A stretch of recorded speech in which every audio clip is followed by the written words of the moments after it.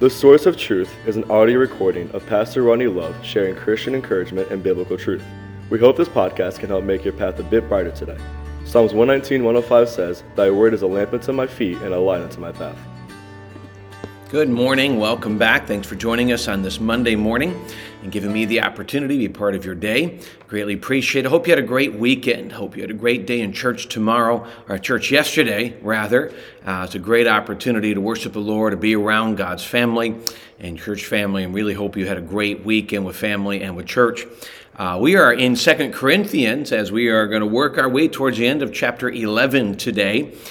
Chapter 12 rather, and we'll work our way into the last chapter here in a couple of days. We'll talk about the next book we're going to go to. I'm going to kind of connect, generally speaking, most books, most study Bibles break up these two sections of Scripture, really talking about Paul's truth, the reality that he was an apostle and his proof of apostleship, and then his heart for the church. I'm going to kind of work through both of these. More than likely get done in one episode, but if not, we'll just pick up tomorrow. I would like to keep these around 10 minutes. And so if you're following along, 2 Corinthians chapter 12, I'm going to start in verse 11. Paul says this, "I have become a fool, boasting. You have compelled me. For I ought to have been commended by you. For in nothing was I behind the most eminent apostles, though I am nothing. Truly the signs of an apostle were accomplished among you with all perseverance, in signs and wonders and mighty deeds.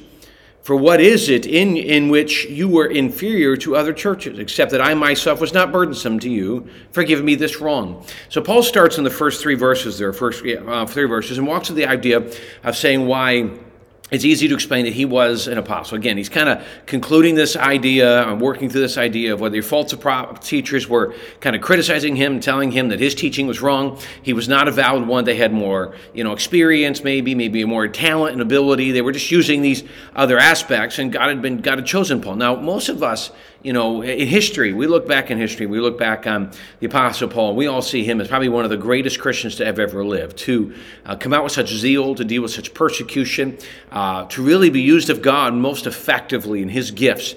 And yet we look at this, and yet you look back and say, in those days, Paul wasn't seen as anything crazy special. At least the criticisms to him in this church were enough that Paul had to defend himself. He starts off and says, "Because I'm boasting," because I've become a fool in boasting, you've compelled me, because you put me in a spot where I had to brag on myself a bit, because I have become a fool in this human standpoint, the human standpoint that we had to compare that my teachings validated by my ability or things of that nature was silly. Paul was struggling with that, and he says, this is a church, you've put me in a place to where I've had to defend myself in my position instead of just teaching Jesus. He said, I feel like I should have been commended. I should have been lifted up. I should have been encouraged by you. He goes, I'm not striving to say I'm better than anybody else, but you can see, he says, the signs of the apostles were accomplished. You could see God's working in my life. And so Paul starts in these first three verses, and he's just stating that God's working in him as the apostle was obvious. He didn't have to compete with the false teachers and things of that nature. The church should have recognized this. And it's a great challenge, the church, to recognize the working of the Holy Spirit in the lives of leadership, in the pastoral position, in the leadership position in the church. It's a good thing that we hope for and that we strive for, that you should see God working in their life as well. But then he continues down in verse 14, and he jumps into this idea of, he shows his great heart for this church. Remember, Paul had started this church as he had started many other churches, and he had sent people down to help pastor it. He continued to it. He was an apostle, more an evangelist missionary type, not a pastor. He'd stay there. He'd send other people to do that. But he's writing back to him kind of as a father figure, as the big planner of this church, and writing back as a father figure to them. And he starts off in verse 14. He says, "Now, the third time I was ready to come to you, and I will not be burdensome to you, for I do not seek yours, but you. For the children ought not to lay up for the parents, but the parents for the children." Now, so this is where you get to see a bit of his fatherly perspective on this. Because when I come the third time, here's what he's talking about. I'm not coming trying to get you to give me money. He says, if I'm going to come and minister, I'm not looking for you to provide for me financially. I'm not looking for you to give me finances. That's not why I'm coming. I'm coming to minister to you. So I'm not going to add burden to you. And he knew that, and I guess you would say some of the weakness of the church, where the church is kind of struggling in some of this area. He says, I don't want to be a burden.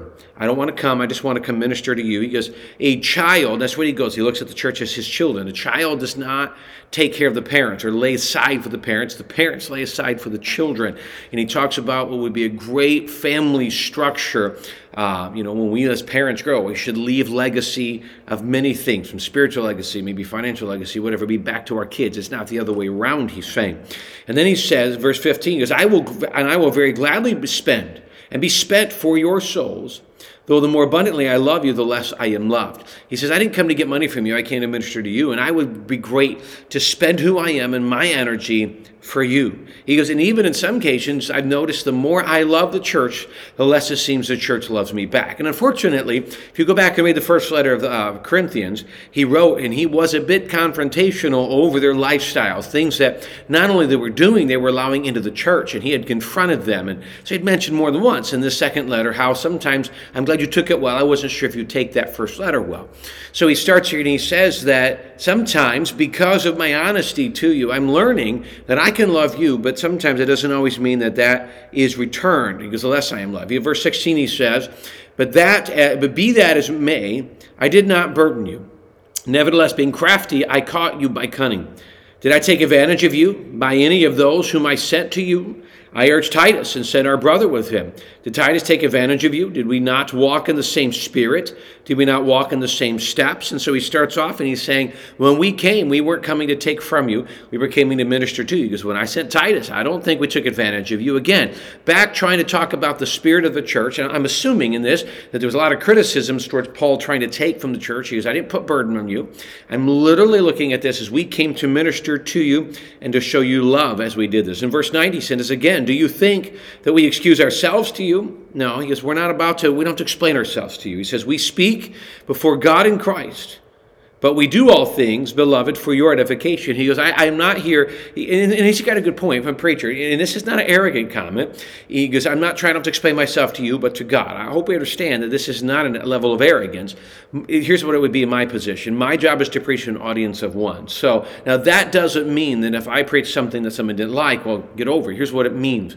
I should be so prepared and so spent so much time in study and in prayer and in preparation that I know when I get up to teach, when I get up to preach, I'm preaching what Jesus wants me to.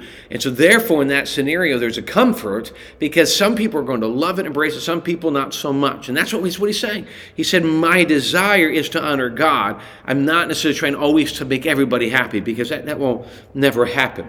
He says, verse 20, for I fear lest when I come, I shall not find you as such as I wish, that I shall be found by you as such as you do not wish. Lest there be contentions, jealousies, outbursts of wrath, selfish ambitions, backbitings, whisperings, conceits, tumults. Lest when I come again, my God will humble me among you. And I will mourn for many who have sinned before and have not repented of the uncleanness, fornication, lewdness, which they have practiced. So here's what he's simply saying here. He goes, here's my fear. My fear is when I come back, when I come to this third visit, I'm afraid I'm going to get there and find that the challenges that I gave you in 1 Corinthians, that first letter, the things I told you to change, the things I told you to get away from, I'm afraid that I'm going to get there and find out you're still living that way. And some of you won't want me to come because you know I'm going to confront it. You know I'm going to point it out. So the people were a little nervous, said he would come. He's afraid you're not going to want me there. And if I come, I wish I'd come and see people who had repented, who had confessed and had grown in Christ. He says, I'm afraid I'm going to get there and I'm going to find that's not true. And obviously it might be the reason that many of the church were still following the false teachers. You see, false teachers are not as concerned about getting people in line with Scripture as they are just being liked and being followed. That would be social medians, influencers, preachers like that. Because we're not as concerned about making sure you grow in Christ and get right with God as you are just following us. So Paul is saying that's what I hope. I hope that I don't come and find you wrong still in living in sin, but I hope I find you come closer to God. What you see in this little bit larger section of Scripture is you see a heart for Paul, you see a heart of a preacher, really a heart of an apostle. First part talks about who he was. And today there is no apostle, That position was only in this time, and so you can't compare the pastor to the apostle. It's a very different scenario. But I can say from the pastor's point of view that there's a bit of what he talks about there. The heart to see people grow, the heart to see people encouraged in the Word of God, the heart to see people make decisions to walk away from the world and sin and closer to Jesus. And it's not something that you do because we said it. It's not something we force. It's something, he says, we are happy to invest our lives into people, invest our lives serving God with the goal that they would be pointed to Jesus. That is the heart. So hopefully being encouraged. Know that you have people here at this church, at Grace Baptist, that love you, that pray for you, that desire to see you grow. And it's not out of ambition. It's just about to see you grow closer to Jesus. And that would be in your staff, in your elders, and in the people around you, the small groups. They love you. They pray for you. And what a place to be, that you can find that level of encouragement, that you're loved where you are and encouraged to grow and to find your full purpose in Jesus. Well, thanks again for joining us this morning as we take a few minutes out of our day in God's Word. Hope it's a help. Hope it's an encouragement. Join us as we have a couple more episodes. We finish up the book of 2 Corinthians, and then we'll continue to another book. Thanks for joining us again today. We look forward to seeing you again tomorrow.